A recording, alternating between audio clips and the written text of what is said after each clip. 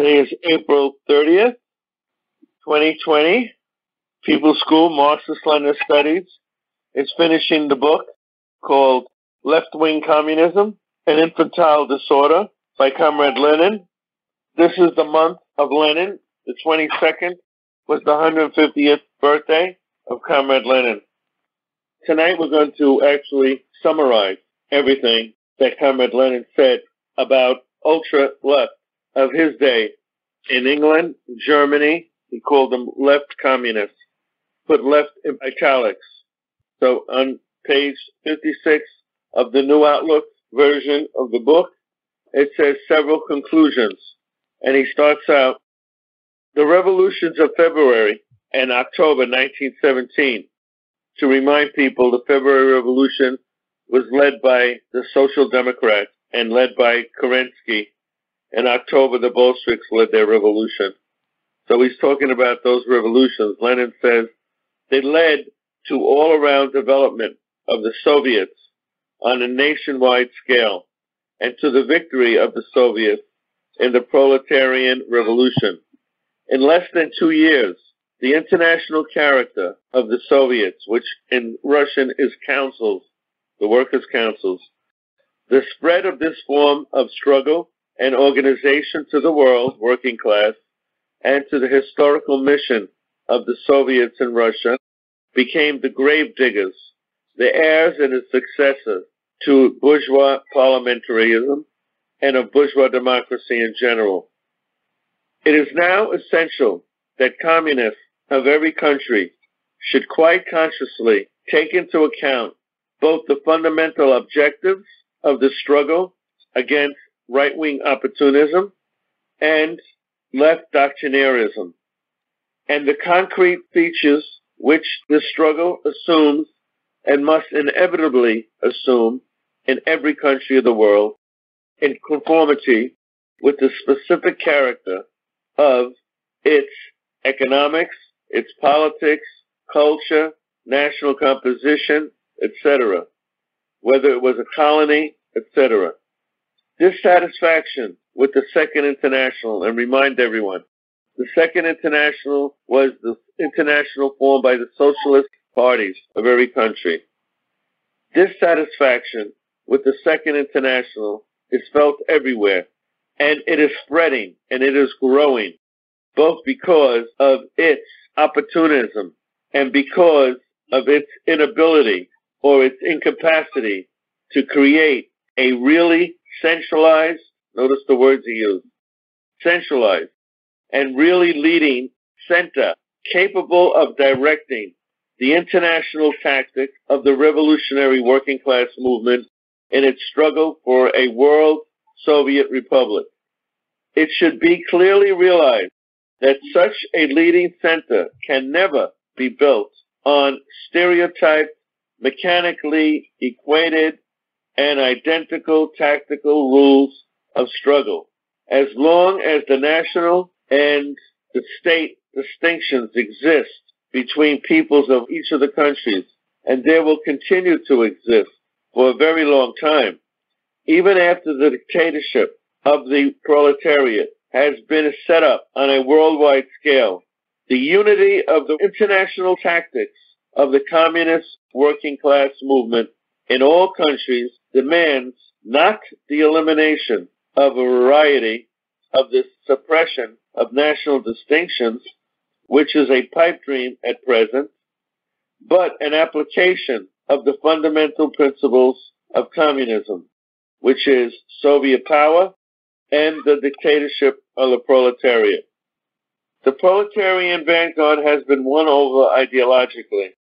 What he means by that is, at this point, the decision was made to follow Lenin and not other forces within the communist movement and within the socialist movement. They rejected Menshevik, they rejected the supporters of Menshevikism, etc. Then he goes on, he says a very good statement. Victory cannot be won with just the vanguard. To throw only the vanguard into the decisive battle between the entire class, the working class, between the broad masses, have taken up a position either of direct support for the vanguard or at least sympathetic neutrality towards it and precluded support for the enemy. In other words, at that time, it was either the white forces led by the aristocracy and the czarist generals or the red forces that was led by the Bolshevik party. So people that were in the middle were shrinking down less and less. People were making a decision for one side or the other. Then he goes on, he talks about propaganda. Propaganda and agitation alone are not enough for the working class, for the broad masses of the working people, those who are oppressed by capital, those who take such a stand against capital. For that, masses must have their own political experience. Such is the fundamental law of all great revolutions, which has been confirmed with compelling force and clearness, not only in Russia, but in Germany as well. To turn resolutely towards communism, and here he uses the term communism, not socialism. To turn resolutely towards communism, it was necessary not only for the ignorant and often illiterate masses of present-day Russia, but also for the literate and well-educated masses of Germany, to realize from their own bitter experience the absolute importance and the spinelessness, the absolute helplessness and servility to the bourgeoisie, and the utter vileness of the government of the Second International. Just a reminder, the Second International after World War I, the government in Germany was the Social Democrats, people like Schneiderman, Norsk, and Ebert, the same people who killed Rosa Luxemburg and Karl Liebknecht. They allowed the Freikorps to kill them and throw them in the river in Berlin.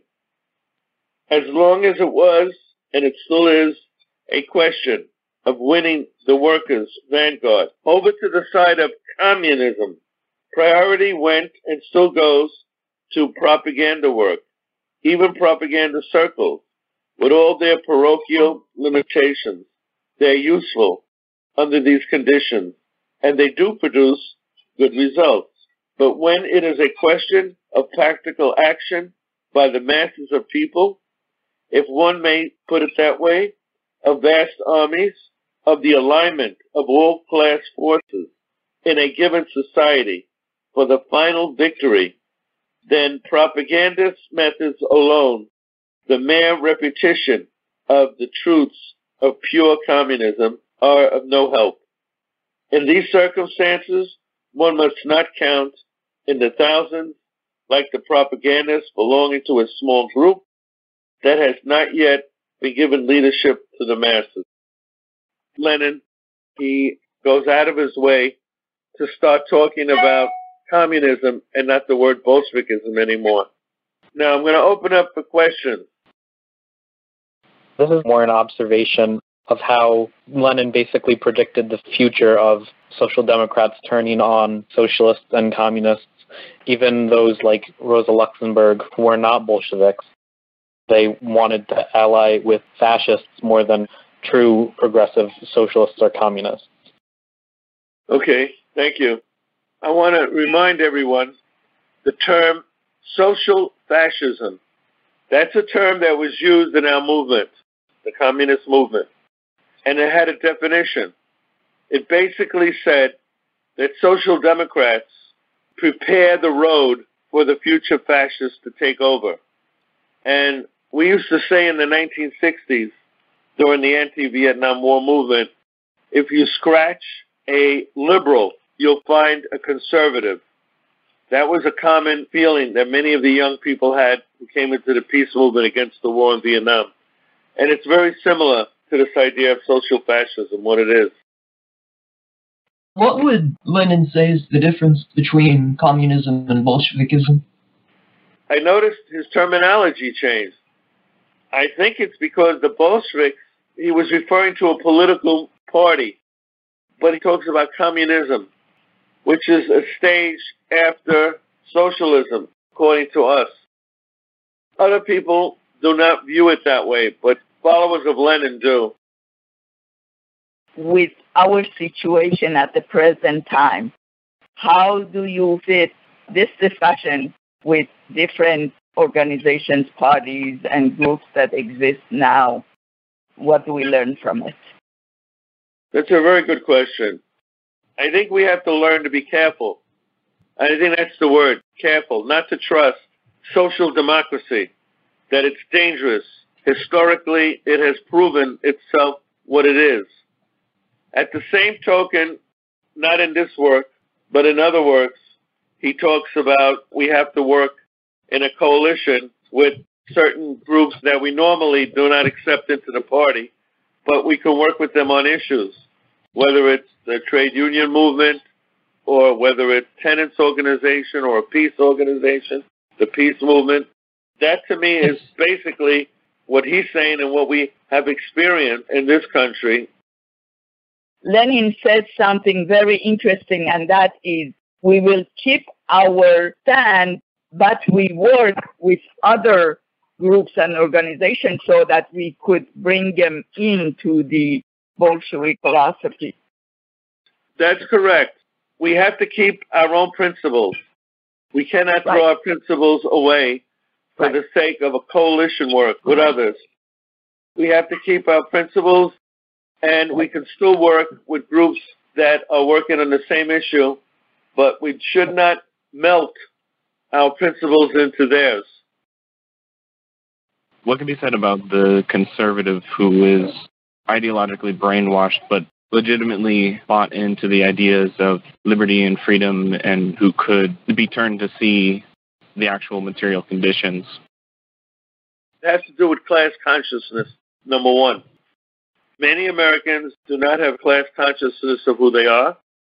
They think if they make a certain amount of money, they're middle class, when that's not the definition according to Marx. Middle class means where you are in relation to the means of production. So a person who owns a candy store is not near the means of production. A worker who works in a factory producing steel is much closer to the means of production. A lawyer who works for the city or for the town gets a wage. He's part of working class.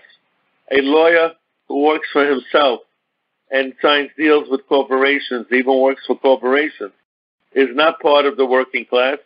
That lawyer is part of the middle class. I'm from a rural farming area, very conservative. A lot of the so-called left in our country, I would call them quote-unquote left, because they're all ultra-leftists or they follow the DSA, which is what we're studying right now. They follow this social democracy idea. We should direct our attention towards the working class. And what that means in 2020, it means essential workers. These are the people we should engage, and they're going to disagree with us at first. They're not going to like what we say. But these so-called leftists, they're not even allies. The next thing I wanted to read from Lenin on page 57 of Left-Wing Communism. It is now essential that communists of every country should quite consciously take into account the fundamental objectives of the struggle against right opportunism and left doctrinarism, and the concrete features which this struggle assumes and must inevitably assume in every country. Now, I think this is important because we have talked about many times the tightrope, how our party views the tightrope as very important, where on the top of a circus tent, you have a tightrope, and you got to go from one end of the tent to the other, comrades. And you got to go very slow. You have to be patient, cannot rush. And as you go across the tightrope, you got to make sure you don't fall on one side of the tightrope or the other side. And most groups in the left, all of them, in my opinion, fall on one side or the other.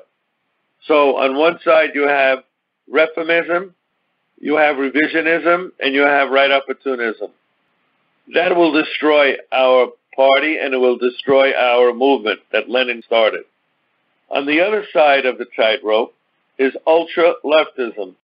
And that goes from anything from syndicalism, the IWW, to Trotskyism, anarchism, and Maoism, and petty bourgeois radicalism. If you fall on that side, you're going to destroy the party and destroy what Lenin's talking about. So you got to be careful. And most groups in the left basically fall into one side or the other. I think that's the difference between this party, is that we're trying to do what basically many of us learned when we used to be in the old party when it was Marxist-Leninist, that you have to make sure you don't go too far to the left or too far to the right. If you go too far ahead of the masses, you lose them. But at the same token, the danger that some people on the left do is they follow the trade union movement, and it's called tailism. Lenin warned us against tailism. So you cannot be tailist, and you cannot be a vanguard so far ahead that you lose them. You have to be right where the people are at, and that's the difference. He talks about the capitalists. Here's what he says. At the same time, the capitalists see practically only one aspect of the Bolshevik movement. And what is that? They see insurrection, they see violence, and they see terror. And this is Lenin talking. It therefore strives to prepare itself for resistance and opposition primarily in this field. It is possible that in certain instances and in certain countries, for brief periods, it will succeed in this. But we must reckon with such an eventuality, and we have absolutely nothing to fear if it does succeed. Communism is emerging in positively every sphere of public life. Its beginnings are to be seen literally on all sides. The contagion, notice the words he's using, contagion, like the virus. The contagion, to use the favorite metaphor of the capitalists and their capitalist police, the one mostly to their liking, a contagion has very thoroughly penetrated the organism of the working class and has completely permeated it. If special efforts are made to block one of the channels, the contagion will find another one, sometimes very unexpectedly.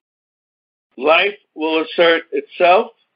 Let the capitalists rave. Let they work themselves into a frenzy. Let them go to extremes. Let them commit follies. Take vengeance on the Bolsheviks in advance and kill and endeavor to kill as many of us as they have done. In acting thus, the capitalists are acting as all historically doomed classes have done. Communists should know that in any case, the future belongs to them. Therefore, we can and we must combine the most intense passion in our ideology in the great revolutionary struggle with the coolest and most sober appraisal, frenzied ravings of the capitalists. The Russian Revolution was cruelly defeated in 1905. The Russian Bolsheviks were defeated in July 1917. Over 15,000 German communists were murdered as a result of the provocation and cunning maneuvers of the Social Democrats in Germany, Schneiderman and Noske, N-O-S-K-E, who were working hand in hand with the capitalists and the monarchist generals in Germany. White terror is raging in Finland, is raging in Hungary. But in all the cases, in all the countries, communism is becoming steeled and it is growing. Its roots are so deep that persecution of us does not weaken us or debilitate us, but only strengthens us. Only one thing is lacking to enable us to march forward more confidently and firmly to victory, namely the universal and thorough awareness of all communists in all countries of the necessity to display a utmost flexibility in our tactics. The communist movement, which is developing magnificently, now lacks, especially in the advanced countries of the West, this awareness and the ability to put it in practice. Communists must exert every effort to direct the working class movement and the social development in general along a straight and short road to the victory of Soviet power and the dictatorship of the proletariat on a worldwide scale. That is an incontestable truth, but it is enough to take one little step further, a step that might seem to be in the same direction, and truth turns into error. We have only to say, as the German and British ultra-left did, that we recognize only one road, and only the direct road, and that we will not permit conciliatory maneuvers or compromising. And it will be a mistake if we did that, which may cause, and in the part has already caused, and is causing, very grave prejudice to communism. Right doctrinairism persisted in recognizing only the old forms, and it became utterly bankrupt, for it did not notice the new forms. Left doctrinairism persists in the unconditional repudiation of certain old forms. That's the ultra-left. The ultra-left, they fail to see that the new content is forcing its way through all and sundry forms, that it is our duty as communists to master all the forms and to learn how to do them. So I'm going to stop right there and open up to any questions. What exactly is the difference between Maoism and Mao Zedong thought? I used to call myself a Maoist, but then I started to realize that I have a lot of different views from a lot of the people who call themselves Maoists, and then I fit more along the lines of people who say that they practice Mao Zedong thought, they call themselves Marxist-Leninists, just not Maoists. Like, what's the difference between the two? Okay, I'll give you my understanding of it in my lifetime. Communists have always supported Mao Zedong in the mountains of China when he fought against Japanese invasion of China. We supported the revolution in 1949. For 10 years, China was a supporter of the Soviet Union from 49 to 59. Then 1960, something happened. Sino-Soviet split. Correct. That, to us, it was the beginning of what we call Maoism. In China, there was something called the Great Leap Forward, if anybody remembers that, where they closed down the factories that the Soviets built for them, and they decided to make steel in the backyards of the peasants. And each peasant hut had his own little cement oven, and they made steel that way. Of course, the steel was inferior, it was brittle, it fell apart, but that was done on the issue of the Great Leap Forward. Then there was the Cultural Revolution, which our party does not support, and many groups of the left do. In our view, it was an attack on the Communist Party. Under the guise of attacking a bureaucracy, the party was the first victim. And the idea of Soviet social imperialism in the late 60s and 70s that was spread by Mao Zedong and the Little Red Book, that's what we refer to as Maoism. And many of the people that follow use that period of China's history with the party. They use that period to identify who they are. It's basically anti-Sovietism in one way or the other, dressed as anti-Stalinism, in my opinion. There is a distinct difference between Mao Zedong thought and quote-unquote Maoism. First of all, there's no such word as Maoism in Chinese.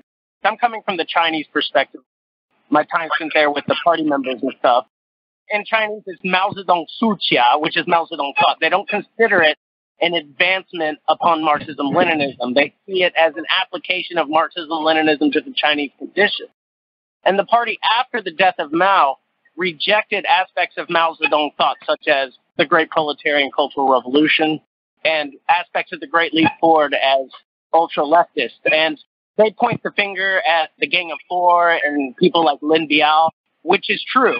They had heavy influence, but Mao Zedong was also in compliance with it. But the main thing to understand is that Chinese people do not believe that Mao Zedong thought can be applied outside of China, and that Maoism is a Western construction. In Germany in, say, 1933, the communists were blamed for the Nazis taking power because they were ultra-leftist and not cooperating with Social Democrats. My question is, were they being ultra-leftist, or were the Social Democrats just making it impossible to cooperate with them? If they're throwing people in the river and killing 15,000 of them, how can a communist cooperate with that kind of... Exactly. Yeah, that's my view. Exactly. In 1936-37, the policy of the Comintern changed. We wanted to now work with the leadership of the Social Democratic Party. Before that time, we worked with the rank and file, comrade, but not with the leadership, for the reasons you gave. And the term social fascism came from that period of time of what happened in Germany. Thank you. Lenin forms. What does he mean by every form of communism, and what is that in your view? I think Lenin was talking about every form of struggle. That's what I got out of that. If we never tried a form of struggle before in developing and pushing our ideology, we should not let that hold us back, that we should be open to new forms and tactics of struggle. That's what I got out of it, comrade. Around the same time as the October Revolution, there was the German Revolution, and there was also the Easter Rising in Ireland. I'm wondering, to what degree do you think deviations from the tightrope, as you said, played a role in both of those revolutions and how they worked out? Okay, well, the uprising in Berlin was drowned in blood by the Social Democrats. They put it down. There were other uprisings throughout Germany.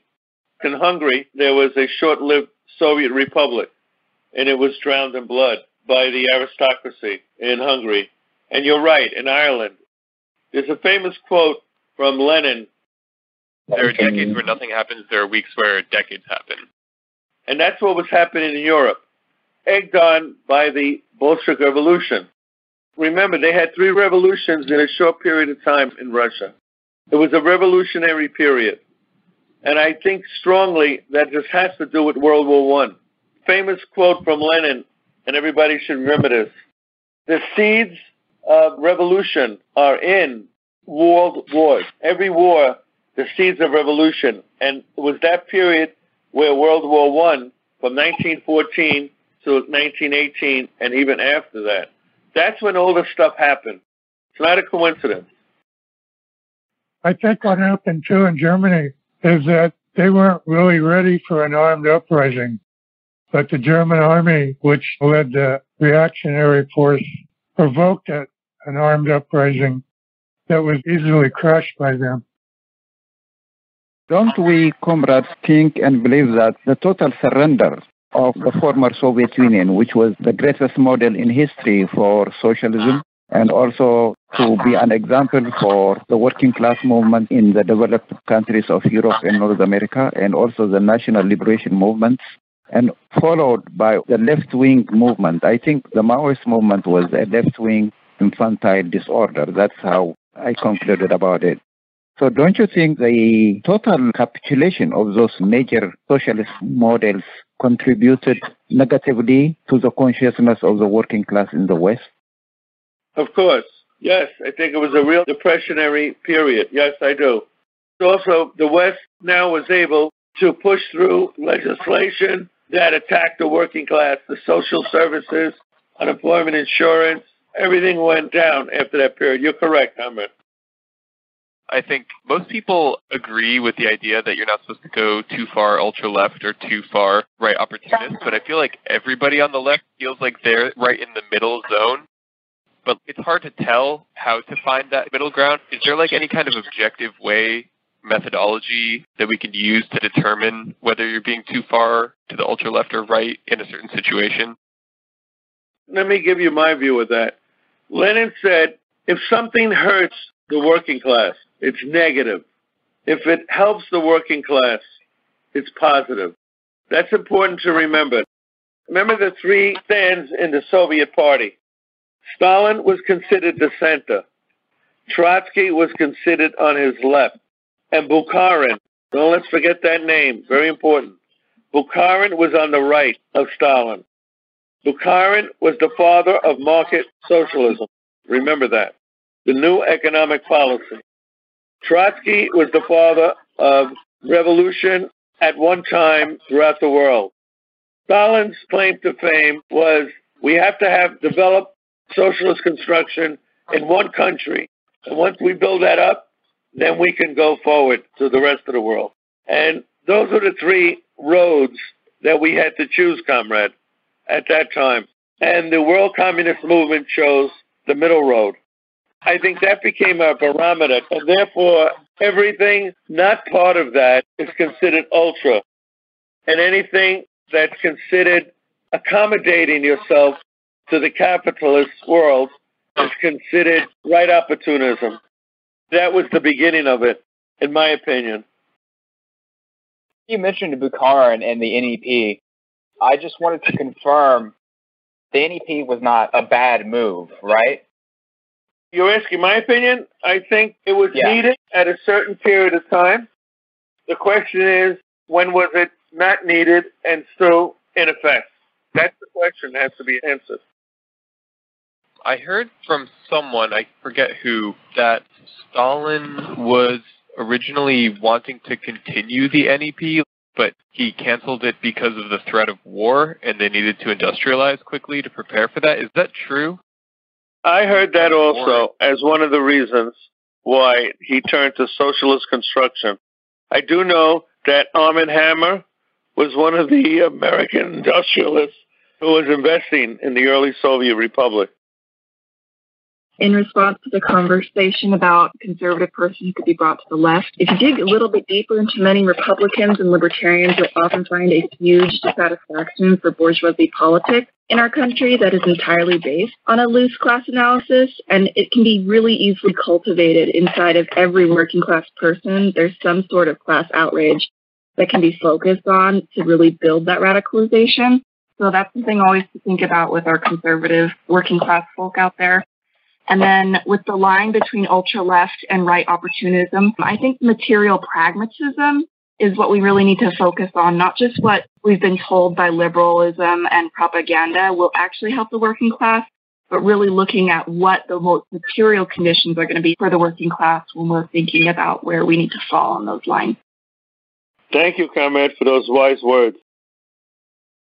Somebody who asked earlier of an objective way to make sure that we're not having right or left deviations. One of my favorite terms is scientific socialists, because there's to make sure that we're applying the science of a dialectical and historical materialism pretty much at all times. And a lot of the other parties, like let's say PSL or IWW and the anarchists, they're not doing that because it's not a cornerstone of their ideology. The discussion about social fascism was really valid. How social democrats side with the bourgeoisie in an attempt to save capital, sometimes violently. I wanted to give a shout out to a text on Marxist.org from J.T. Murphy. It's called The Growth of Social Fascism in Great Britain. It's from 1930, and it really gives great examples of how social democracy tries to crush revolutionary movements. Social fascism, I do like that it's being mentioned.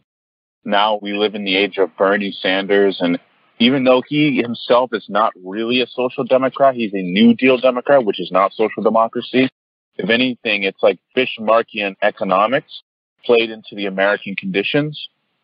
And we as leftists, even if you were to win the nomination and beat Trump, I feel like it's good that people like us exist, because when he fails, we will be the people that point it out first. On an empirical, scientific basis, which I'm pretty happy about. And that's happening, comrades. Everyone on the phone should hear that. Nobody leaves us angry. At this point of their life, they may not be willing to work in a communist party, but they see us as basically good working class people. Okay, I want to thank everybody for showing up tonight. I hope everybody learned something more than when they first got on the phone. Thank you for watching this full-length class from the People's School for Marxist-Leninist Studies. For more information, or if you're interested in attending classes, visit our website, check out our YouTube channel, or email info@psmls.org.